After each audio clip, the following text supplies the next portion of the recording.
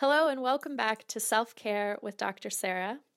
The subject of today's episode is body image. And unlike a lot of the topics where Sarah R. and I jointly brainstorm them, this is one that Sarah R. really brought to the table. And I thought maybe we could start with you saying why that was, Sarah. Yeah, I think for me it's just something that has come up a lot in the past year especially, and when I've talked more with close friends, I found that nearly everyone has some body image anxiety. And this is just something that, I know that in my own life has played a role, especially when I was younger, but has persisted to this day. And I think it's like the imposter syndrome. We all think that we're the only ones that have it. And only our problems are real problems, and that if we looked like, if I looked like Sarah B, I wouldn't have my body image problems, and it's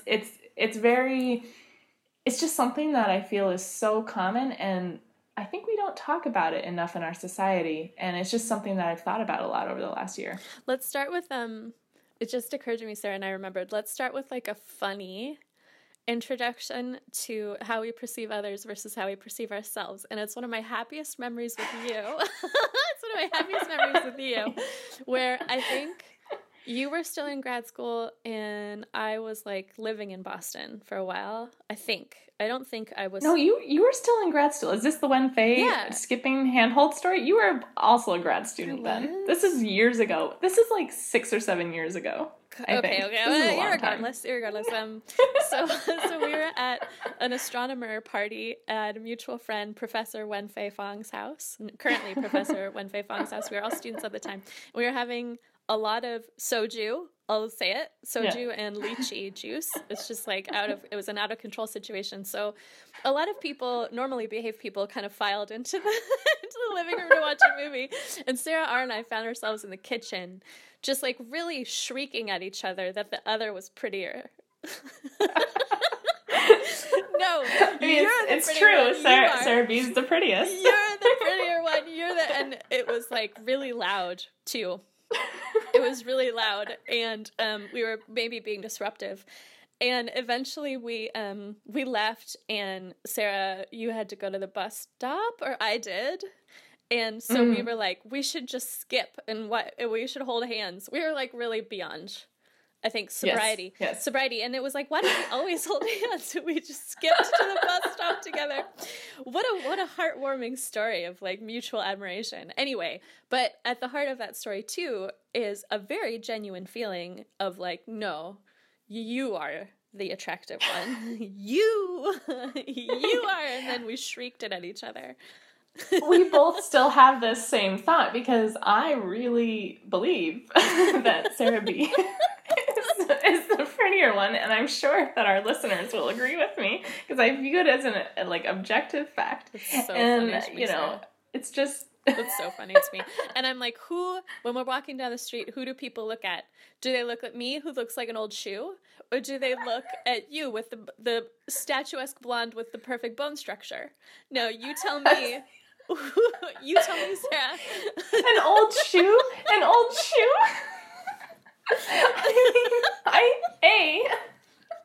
We've often had this conversation. I hate my profile. And I've equally paid attention now when we're walking down the street, and I disagree with the quote unquote objective assessment of who's looking at who of us. That is not true. That people are looking at me more than you. That's just not true.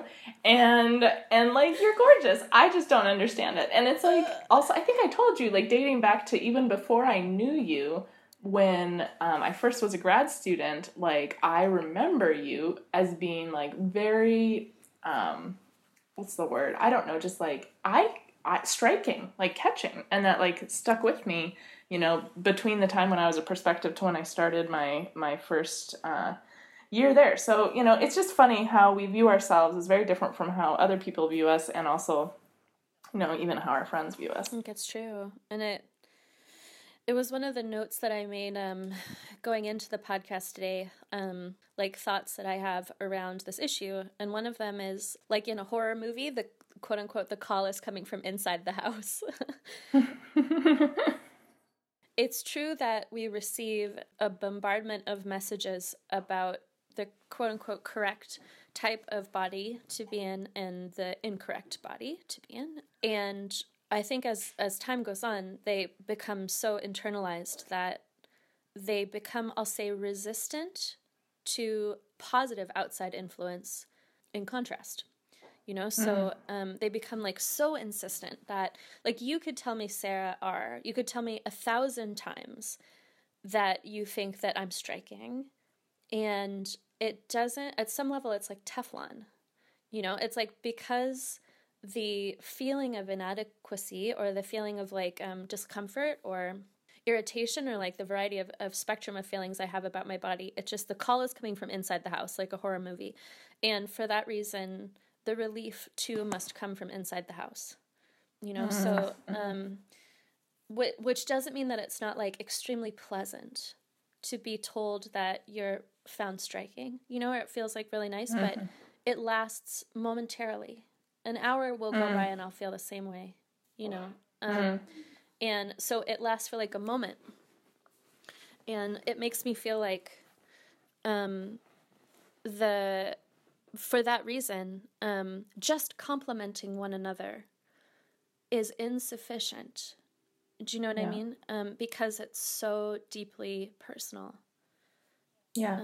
I think it's also like Adrienne. I was talking to Adrienne today about our, you know, feelings of unworthiness, and she said something that I think is relevant here, where she said, you can tell me it's like a stain on my heart, and you can try to scrub it away, but it's not like, and you can help it, you can lessen it, but it's never going to fully go away. You know, that feeling of, you know, being unattractive or unworthy of someone's affection or whatever.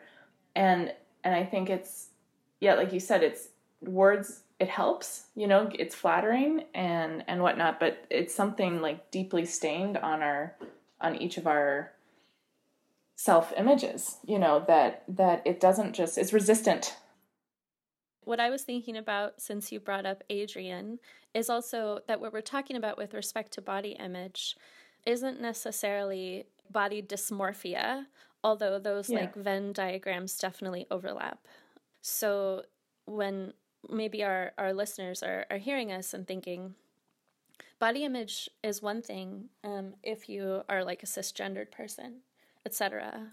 And it is like another thing entirely in this like other set of circumstances. So it would be like maybe helpful to articulate that like a little bit. What we're talking about is this particular variety experienced by Sarah R. and myself, but not necessarily everybody. And very, very true, though. Adrienne and I were talking about it. We were talking more about it from the sense of feeling unworthiness, like different from body image, but... Oh, unworthiness. Right. You know, so that is maybe a separate podcast topic for a future date. But the sense of body image, it does present differently, but everyone I talk to has something with it. You know, truly. And that is really striking to me, because I feel like we're all battling this alone in our own little internal minds, thinking kind of like the imposter syndrome, that we're the one true person that is only one who has this sort of thing. And I've just been surprised, especially because of the people that I know and have talked to recently that have body image issues. They're some of my most attractive friend group. You know, it's like, it's amazing to me that it's like, but everyone is so objectively attractive. You know, how is this so prevalent? I feel the same way. I'm not really... Yeah, I feel the same way. I think it's... Well, it's hard to say. So I happen to think like almost everyone has really attractive qualities to them. People in my life, I would say, that I like know and I interact with. And that goes like especially for women. I think like just have like a very individual and particular beauty, which is just like radiant, like much of the time to me. So also it's hard for me to say whether it's like more or less like on this spectrum of like attractiveness. To me, certainly, they seem to emulate a magnetic quality that like for some would be attractiveness, and to me most of the time it's just like friend magnetism or whatever. But it does it seems to come from all of those people, which is, I like agree with what you're saying, where you're kind of like, but how could that be? You have like a magical aura. But you clearly have like a magical aura. Like, how could it be? Even looking at like a person's eyes for like very long, they're just like so stunning. But of course, like none of this applies to me. Yes, right, yeah, of course. But for others, I find myself, it's like very easy for me to see, which is, I guess, sets up what you're saying, which is like a very imposter syndrome-y dynamic, where you're like, but you have imposter syndrome, but how could that be? You have XYZ. 4 prize fellowships. 4 prize fellowships, she'll say, as a tape recorder, like over and over. It's going to be written on your grave, Sarah. It's going to be written on your grave. And yet it can be. Yeah, it's I mean it's what we focus on, and as you have said with your own body image issues, and myself as my profile, it's like your neck or whatever we harp on about. But it's like, that's not how someone sees you. They're not looking and staring at your profile all day long, and even if they that's Sarah's referring to. I have like a real issue with just like my neck shape. That sounds nuts. I know. I really. And your neck is like a totally normal neck, and I mean, so to me, I look at this and I'm just like, I don't even understand how you're having these thoughts, because it's just objectively like within the bell curve of normal necks. I don't know how you look at me even. Like you maintain, you look at me for so long, and I'm just like, how do I not just like chase you away? And this is why it's so laughable, and it's very much like the imposter syndrome, because to me, I'm like, I don't understand. I just don't understand how, I can't remember what else you had. What was it? It was in some interview that you were talking about, and you're like, but weren't you just distracted by, what was it? No, something it was with my your eyebrows. eyes? My eyebrows, yeah. Your eyebrows. No, they're like so expressive, and I like hate it. Yeah, and I was like, how can you bear to look at me? I can't, when you see yourself on camera, it's like a whole other thing. When you see yourself like on being filmed or like in a picture, you're like, I can't believe that that's how I like am in the world.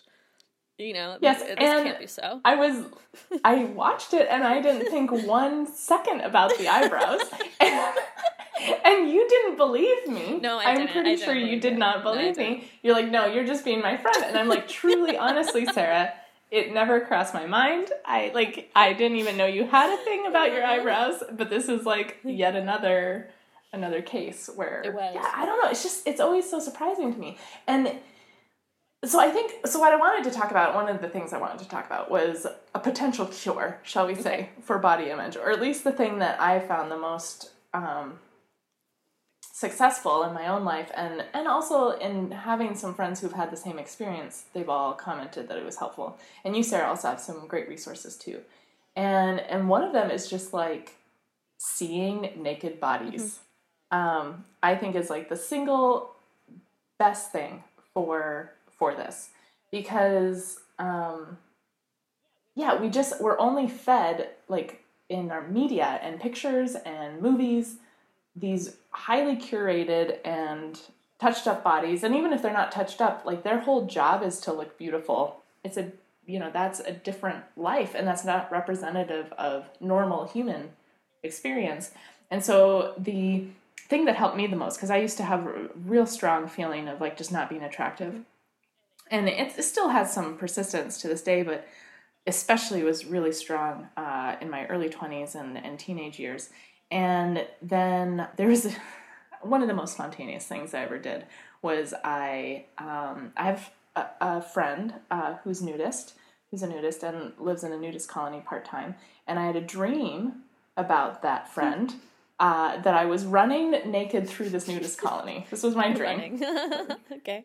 True story. I was in grad school, and I woke up and I booked a ticket to go visit her that day, like leaving an hour later. Basically, I called her as soon as I woke up, like 9 a.m. on a Saturday. I'm like, I want to come visit you. It's been a while. And I see a flight. It's like $250. I will arrive in like 4 hours. Wow. Can you pick me up from the airport? Wow. And she was like, sure, come, Wow. And she's like, you don't need to pack much. So basically, I showed up to the airport with like nothing, just like a little carry-on backpack, and went for 2.5 days to visit my friend, and it was in a nudist colony, and you just see so many naked bodies so quickly that you quickly are aware that there is such a diversity of what people look like, and no one looks like what we see in pictures and movies. There's just, and it really normalized my own body and the things that I don't like about my own body. I was like, but everyone, this is just human. This is like how we look. And it really helped in a fundamental way to shift how I view myself and also how I view other people, because it just, you see the whole person, and it's not hidden behind, a certain type of clothes, a certain style of clothes or dress or makeup or whatever. It's just there. And that was really powerful to me. And I've talked to several other people who've described the exact same experience, and having either gone to a nudist event. One was a guy friend of mine who joined like a nudist volleyball team, and that is what helped him with his body image issues over the years. So it various ways and stories that I've heard from people, but it seems to be a common thread that just getting more association with the natural, is really helpful. And that was something that I don't necessarily wouldn't have thought to do on my own. I'm into that, Sarah. What a cool thing. I bet it's not only because you're of the sheer exposure to bodies, it's because when you're interacting with someone, you're interacting with them in a way that you can see like their entire form. And so it's no longer also necessarily like in a sexualized way that you're like perceiving nakedness. Instead, it's like, oh, this body entire is just like associated with this person in day-to-day interaction. You know, in a way that would kind of remind you of the value of the intrinsic value of a body in just like moving a person through their life. Yeah. Allowing them to interact with people that are interesting to them, or move hither and yon to things that they like. I think that's cool. I like that idea, Sarah. I was into that. Yeah. My nudist friend, she said, well, it gives seeing you a whole new meaning, was her always. Yeah. But also, it was interesting because in this nudist colony, it's a family-friendly nudist colony. There was children, there was teenagers, there was older people, there was middle-aged people, there was just everyone. And it was very, you look at someone, you identify things differently. I think we tend to identify people primarily by facial features, and we have then this hyper-focus on that in our world where we're otherwise changing our clothes every day. And at the nudist colony, they remarked that actually when they see people outside the nudist colony, say at the grocery store, sometimes they don't recognize them because the cues are all different. And it's not that you see the whole body at once kind of, and you recognize people in a fundamentally different way. That's it. I don't know. It's just an interesting thing, which I recommend every single person do. And I know that most people, when I mention this, the people who've already done it are fully on board and have the same, yes, this is a healthy, positive thing. I also was nervous going into it and it was great. But then most people that haven't, they're like, oh, but I would be too anxious or nervous. And trust me, you get over it within like 2 minutes. It's really, wow. It's not as scary as you think, because so quickly like I said, it gets normalized so fast. And I think that's something that, it's like, it's ironic that, we're the most anxious about this, which means that we're less likely to do it. But I think it's the best effective strategy against it. Those feelings. Similarly, like when I was living in Japan and going to a bath, although you just came back from Japan, Sarah, so maybe you also like have this experience of going to like a public bath.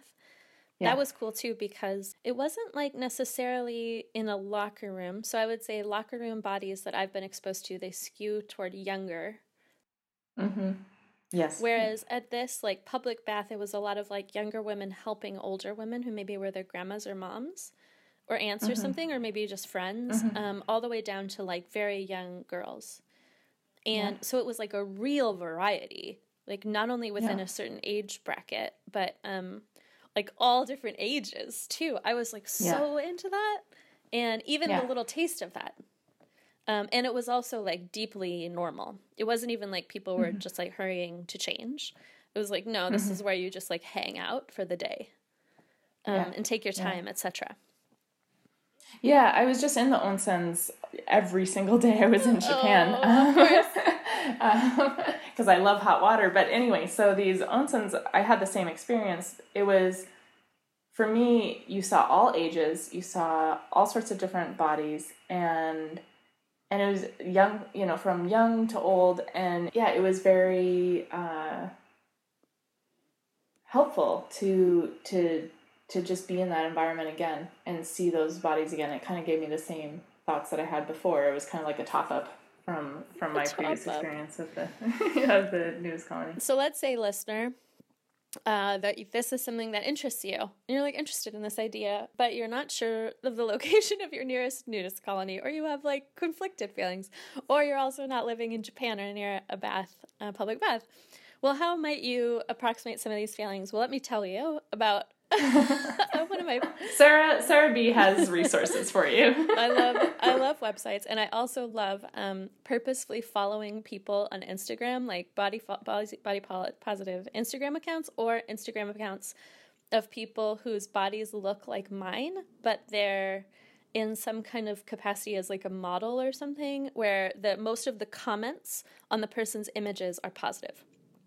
Mm-hmm. And then I can kind of feel like by proxy, I feel praised or whatever I like feel, but it's like a very like private activity. No one's like personally praising me, but I feel like, because I kind of look like this person, or I'm this person's shape, I too am like worthy of admiration, or whatnot. So the first website I was going to say is called mybodygallery.com, which I've been to, where you can actually put in your height and your weight, or your clothing size, I think, or maybe your like shirt and pant size or something. And then it shows you images of people who share that in common with you. So it's a way of doing a trick. It's a neat trick, and I use it all the time because I see other people, and especially other women, through a lens that I don't see myself through. My own lens is like warped and cracked, but I seem to see like other women clearly. So I take advantage of that. So then I'm looking at these images, naked images of, I think they're mostly naked images of, or maybe some of them have clothes, people who are just hanging out. So it's mostly selfies in people's bedrooms. Yeah. And then when I look at them, I think like, oh, they look fine. Like they look great. Yeah. And so I love that. And I'll mess with it, the parameters, to just like look at a whole bunch of bodies also. But particular to look at myself, I find it very therapeutic. And even in particular, I know that this website sounds so ridiculous. It's called 007b.com. I like literally had to go look it up. I feel like I maybe sent it to you before, Sarah. I can't remember. It's like some other good friend.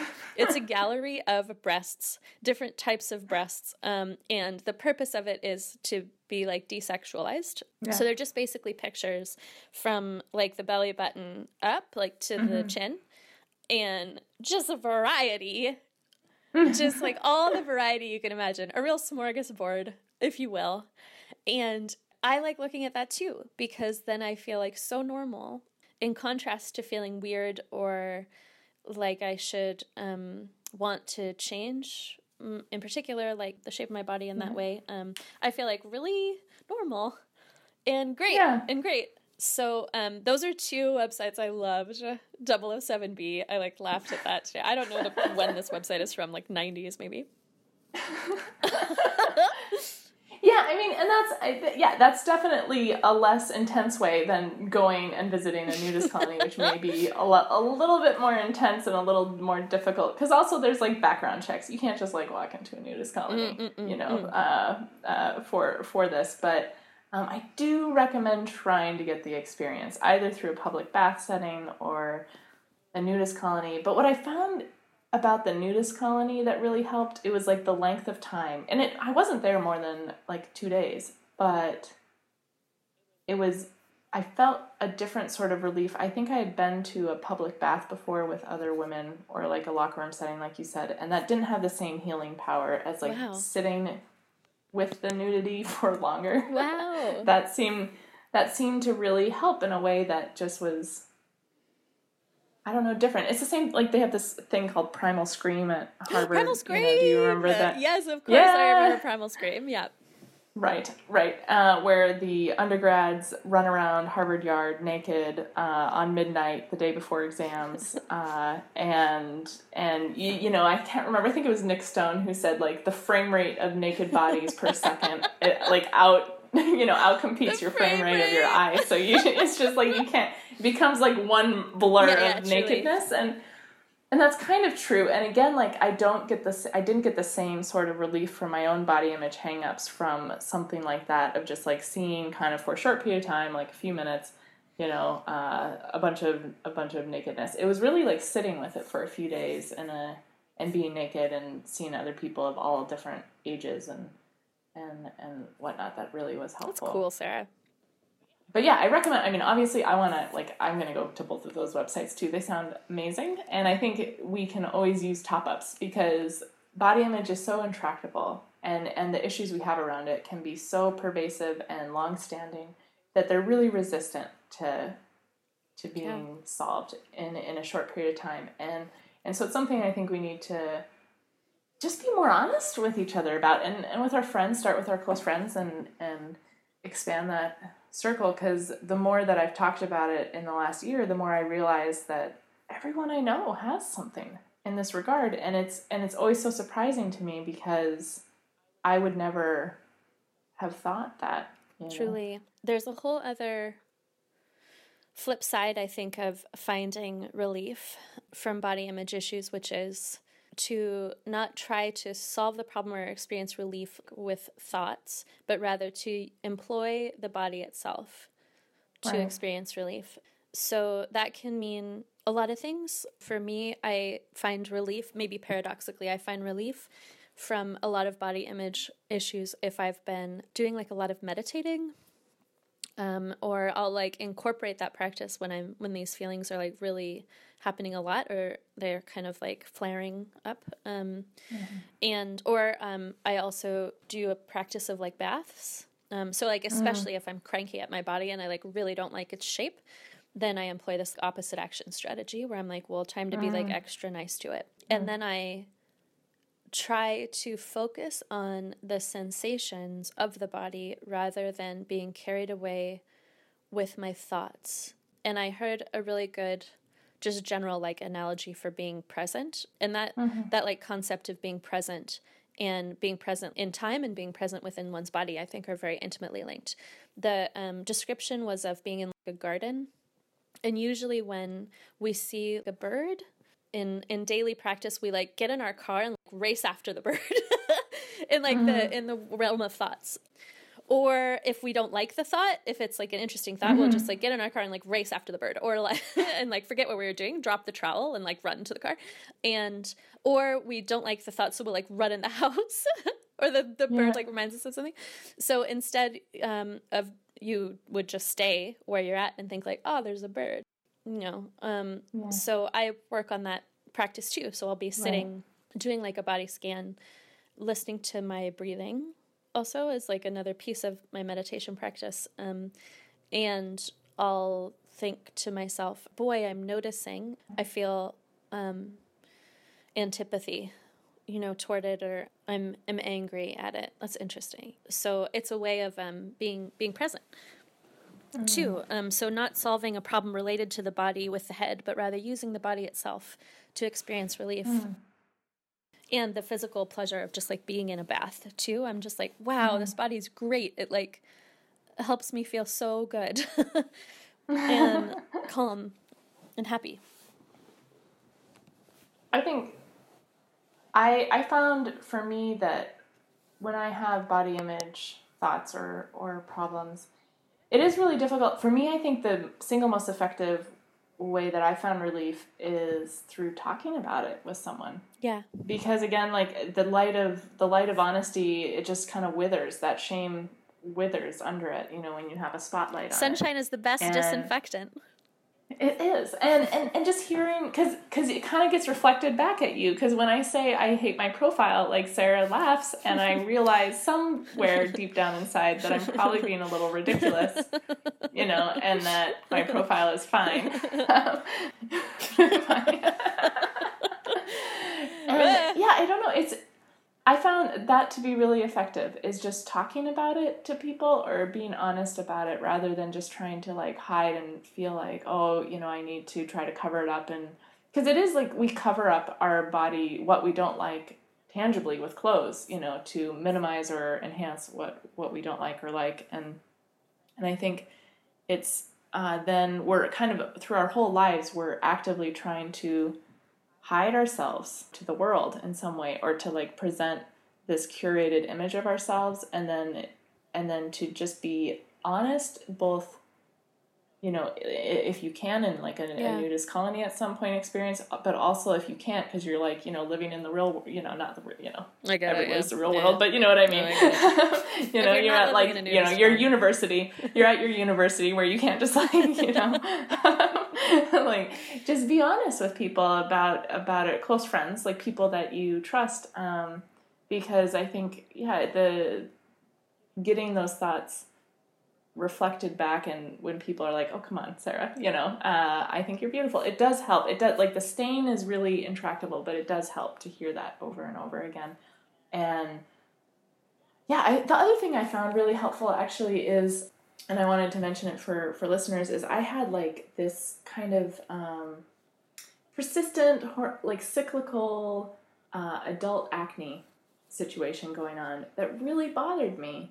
And let me tell you, once I just got it treated by going to the doctor, and they gave Accutane for it, which was never offered to me before, and then once I took it, it really helped my body image as well. Like just that, actually going through like a higher level of treatment for it, it was a pain for like 6 months or whatever that the course of the medicine is, but then it's like gone. And it's like, for most people, it cures it forever. And I feel like I wish more people knew about this, because I see a lot of, it affects about 25% of people in their 20s and 30s, and why isn't this more widely known? And it really helped a lot with my body image and just feeling like more comfortable in myself, because like then I felt like these blemishes and flaws that everyone struggles with at some point in their life, but if you have them persisting into adulthood, can be a real drag on your self-image. That was just another thing that I'd recommend people look into, because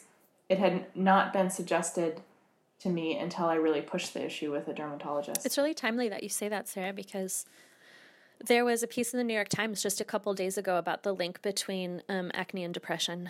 Very strong link. So like a very explicit link made there in a peer-reviewed way between the outside of a person's appearance and mental health. You know, like really persistent and serious. So like what you're speaking to, on the contrary, like isn't a light issue. It's a real serious thing linked to mental health outcomes. It is, and actually that was what the dermatologist told me when I finally came to the person I saw here is, he said he thinks it's important to treat because of the mental health aspect too. And I hadn't really thought of it this way, but it really, like, after having gone through the treatment, I just felt so different. And it was like this weight that had always kind of been there on me. And mine wasn't terribly bad. In fact, a lot of people were like, what are you talking about, Sarah? I never noticed it. But like, I noticed it, and but I would use like clothes or whatever to cover it up. Like I would never wear low back things or whatnot. And I always had this mark on how I viewed myself. And it was frustrating because it would like come and go. Because like I said, for mine, it was like definitely like hormonally linked with like my monthly cycle. So that was, I know that's not like what is it? It'd be nice if we could all just be purely happy in the bodies we have as they are. But it's also good to know that there are some things you can do, and especially with the acne, it can be very frustrating. Let me ask you something, Sarah. So I think there's a piece of body image stuff, like consideration of body image stuff with respect to other women that I really don't like, and it's the following, and I want to know what you think about it. I think there's often a way that women bond with each other by talking about how they don't like their bodies. And it's like, it's almost a way of connecting. And certainly it seems like a desire for something, like whether connection or no. So like complaining about one's body in the company of other women, I think is, I just feel like the personal is political. You know what I mean? Like there's a way of complaining about one's body where there's like a particular set of rules. Like I'll give an example when I realized this in my own life. And it was when I was talking with a friend and I was in graduate school and she has much smaller breasts than me. And I was saying, I wish that I had your body because you can wear anything. You can like wear all these cool kinds of dresses. You never have to worry about like the right bra. Just like I imagined her just floating through life as an ethereal being and like not being literally weighed down. And she was like, that's funny because sometimes I've wanted larger breasts, like not as large as yours, but like larger. And that wounded me. I was wounded. Okay. Yeah. So then I like talked about it in therapy and I thought about what had happened. So it wasn't just that I felt like she had broken the rules in some way. And okay, so then like, what are the rules? I have to be allowed to complain about my body in such a way that it's like received properly and like the other person can complain about themselves, but not like in a way that's critical toward me. Okay, so it just illuminated for me that there's this entire subterranean landscape of like how we talk about bodies as a way of interacting with one another and like establishing intimacy. So what do you think of that? Have you noticed that? Well, first, what I want to say before that is, yes, your neck is truly horrible. How dare you! Oh. No, I mean, of course that's, I mean, it's surprising to me because, so yeah, you and I have complained about our own bodies, to each other, you know, so as you're saying this, I'm like, but we do this all the time, hence the whole podcast. But we, as to my knowledge, have never crossed that line of being like, oh yeah, but really, your neck, I would never want your neck, you know, because. So I think we break and that pattern. That's the rule. I don't think we adhere to this pattern, which is just complaining about one's body without intervention, like as a means of just kind of connecting. I don't think we do that because here's how it goes. With you and with like other women friends too, I would say with you, I'm much more like mindful about it. I think you're like much more aware of what you're doing when you do it. And you wouldn't just say to me like, oh, I look so fat today. Do you think I look fat in this? That's like not a typical Sarah R line in my mind. You might say, I'm having real body image issues today. That's like way more Sarah R line. And then I would say, how silly that seems to me. I think you look gorgeous. Okay, so that's like a very different. Okay, so then take this other style of interaction, which I think used to happen certainly for me a lot more commonly in my 20s, which is like, I look so fat in this, or I look like shit today. And, you know, from women who are like very close to me. So I've taken the tack of saying like, I think you look great. You know, I just like won't even engage. So I won't say like, well, have you thought about working out or some like variety of things that you're like supposed to say? And, you know, instead I'll just stick to the line of, I think you look incredible. I always think you look great. You know, like, oh, maybe if I lost 10 pounds, I'd look great. No, I think you look great today. I think you look great as you are. Yeah. Etc. So that's like how I grapple with it now. It happens all the time. I would say this happens like several times a week with like different women, almost always younger than me. I think, you know, the thoughts that I have on it are that typically, the interaction can go one of two ways. One, it can be very affirming, you know, if it's something like between you and I've always found it very affirming. But I had another experience recently where a friend told me, what was the exact quote? Something like, did your breasts get bigger? They're huge. And Someone said this to me, it's so funny. And I mean, if you knew me, I mean, readers, not to get personal, but I just don't have that large of breasts. I mean, it's like not, it was laughable because it was so ridiculous, you know? And I was like, oh, and then I realized I had like kind of a bra that had some extra padding because again, I don't have that large of breasts like normally. And I was like, oh, I have a padded bra on, and that's probably what you're seeing. And then she was like, okay. And then the next day she saw me again. I'm like, this is my normal bra. And she was like, they're still huge. And I was like, what? Is like, this woman? You know, is this necessary? Is this necessary? Do we need to talk about like a like bit. how this sounds like a comedic sketch? This person sounds clownish. It was, and I just was really like, I don't understand what's happening here. Because it's laughable, because I also just objectively, in the world of breasts, do not have large breasts. You want to, like, get into it with her and be like, listen, show her, like, a histogram. I know. It's like I'm on the, like, small side of the histogram. And it was funny, because, like, that didn't hurt me, because it was so laughably wrong, you know, right. In the sense of, like, this is just not, it's a similarly, I mean, segue, but someone once told me, oh, Sarah, you're, like, yeah, you don't have that much energy, and I'm like, have you met me? Yeah. Like, I'm one of the most energetic like people I know. A real swing and a miss. Like, they don't even, it's not even a foul, they just, like, whiffed. It's like... I'm like, I don't know what you're talking about, you know? And so it was funny because it didn't hurt because I was like, this is just not true, you know, on so many levels. But at the same time, that does happen, like that interaction of like sometimes between women where we need to like comment on the other person's body to, I think it's a real like thread of, you know, some people might find it a way to boost themselves. Mm-hmm. You know, it's like kind of this,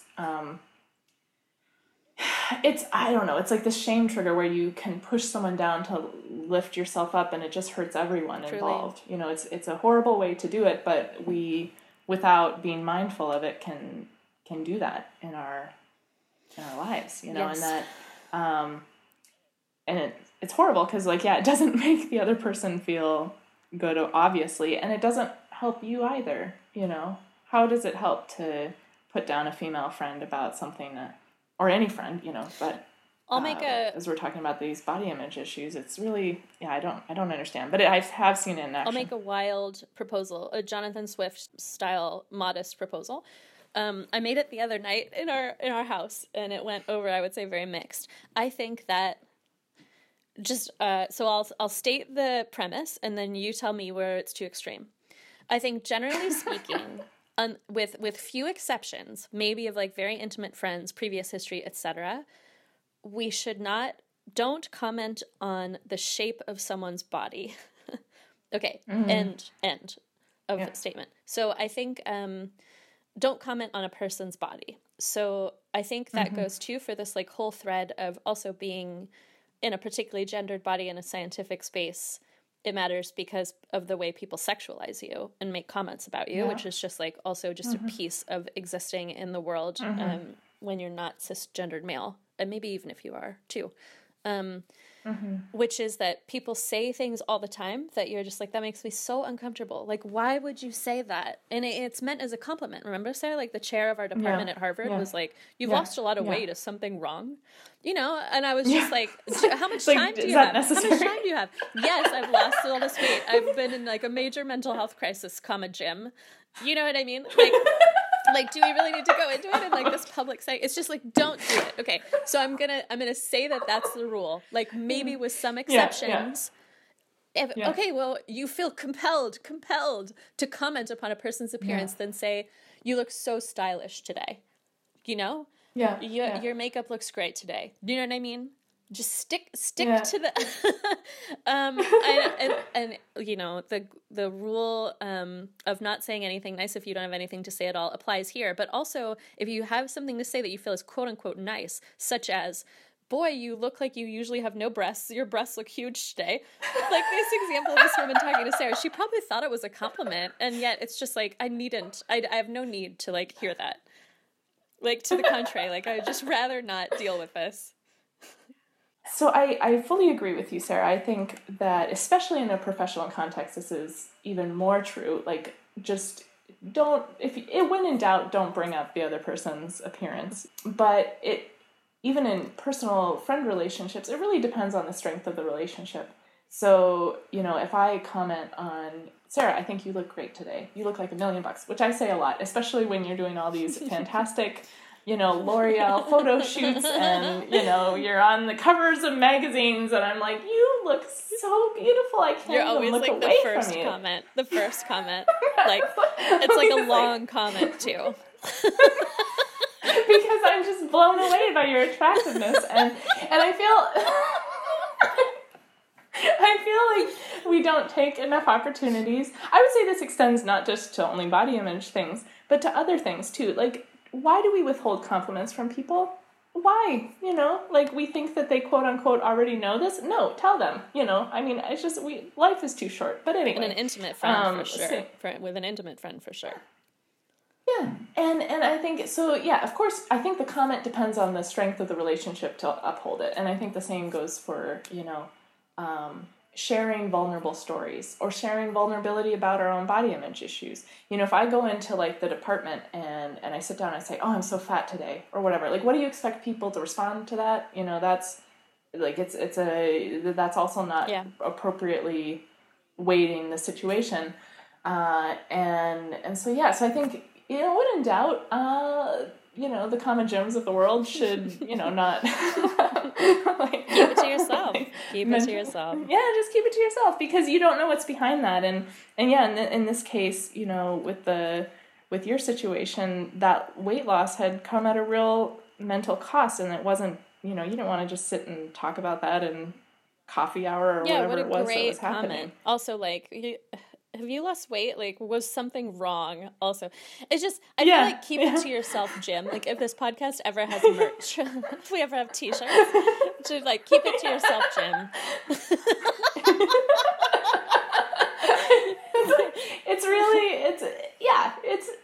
It's just not an appropriate comment to make, and especially in a professional context. But also, I would say the same goes between friends. Like, be aware that your words can have damage, to that person. With me and my silly story with a friend, it didn't hurt because, like I said, it was laughable to me in its absurdity. But if it was closer to truth, if it was maybe about, maybe back when I had like more acne before I'd done that treatment, if someone had brought up that, a close friend, and said, "Oh yeah, your face is beautiful, but I'm glad I don't have your acne," I would be like, "Thanks, person," who is now less of a friend, and so I do think we need to be careful of that. Yeah. On the other hand, I will say one thing that I've also found. I think you brought up, when people, because weight does come into this, and I have my own struggles with weight in my view of myself. I have this long-standing, the thing that I don't like about myself the most is what I call my pooch. It's like this 5 pounds that I carry on my belly. It is something that you have not heard about this? No, it is like been a standard Sarah R. present since I was like 14 years old or whatever, 16 years old. I do not like it. And it's the thing that I think is most unattractive about me as like a body. I'll tolerate you speaking about this because you tolerate me speaking about my neck. I'm like barely tolerating it. Go ahead. And it really bothers me. And I think, when I've had conversations about it, kind of at the same time, talking with people, like, again, close friends where the relationship can bear that, where I've talked about things to do with weight, it has been also helpful. For example, when I first realized that becoming 30 means that metabolism has slowed down, and like I would need to change my eating habits. That was like an epiphany to me, because it just like before I had just basically maintained the same weight, including this pooch, which I don't like, my entire life.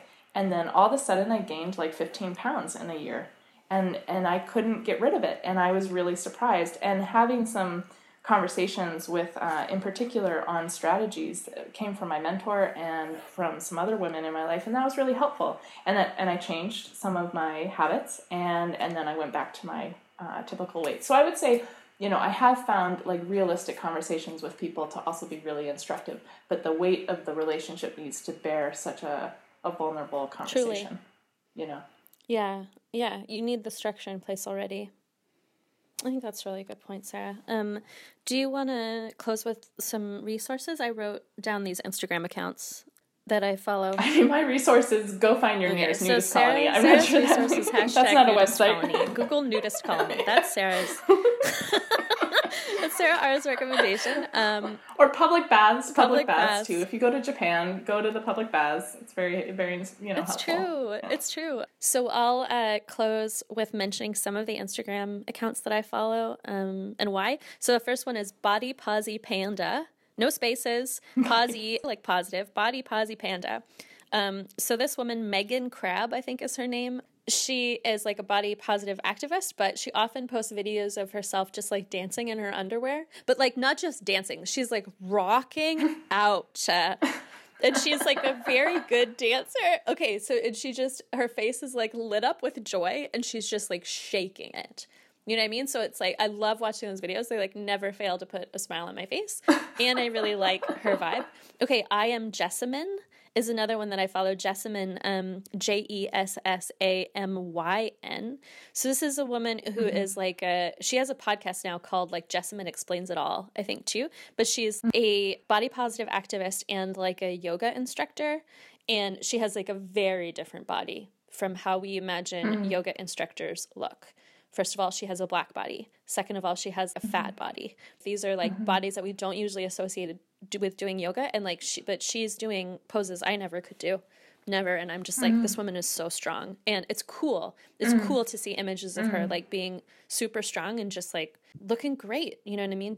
Looking great doing it. Okay. And then the third, we haven't really talked about disability that much, but in particular, when we talk about body positivity and like, I mean, I won't pretend that this is like an exhaustive discussion of the way people interact with their bodies in the world. We're just touching on some of the stuff, especially as it bears upon us.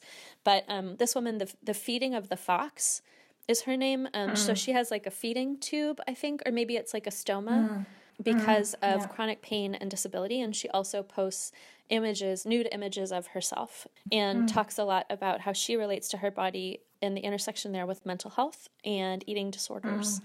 And I also really like, that's a body I like very rarely see because there's all kinds of apparatuses for her to live. And yet that's like part of her naked body, you know? So those are three that I like very highly recommend in addition to mybodygallery.com and 007b.com /breast_gallery.php.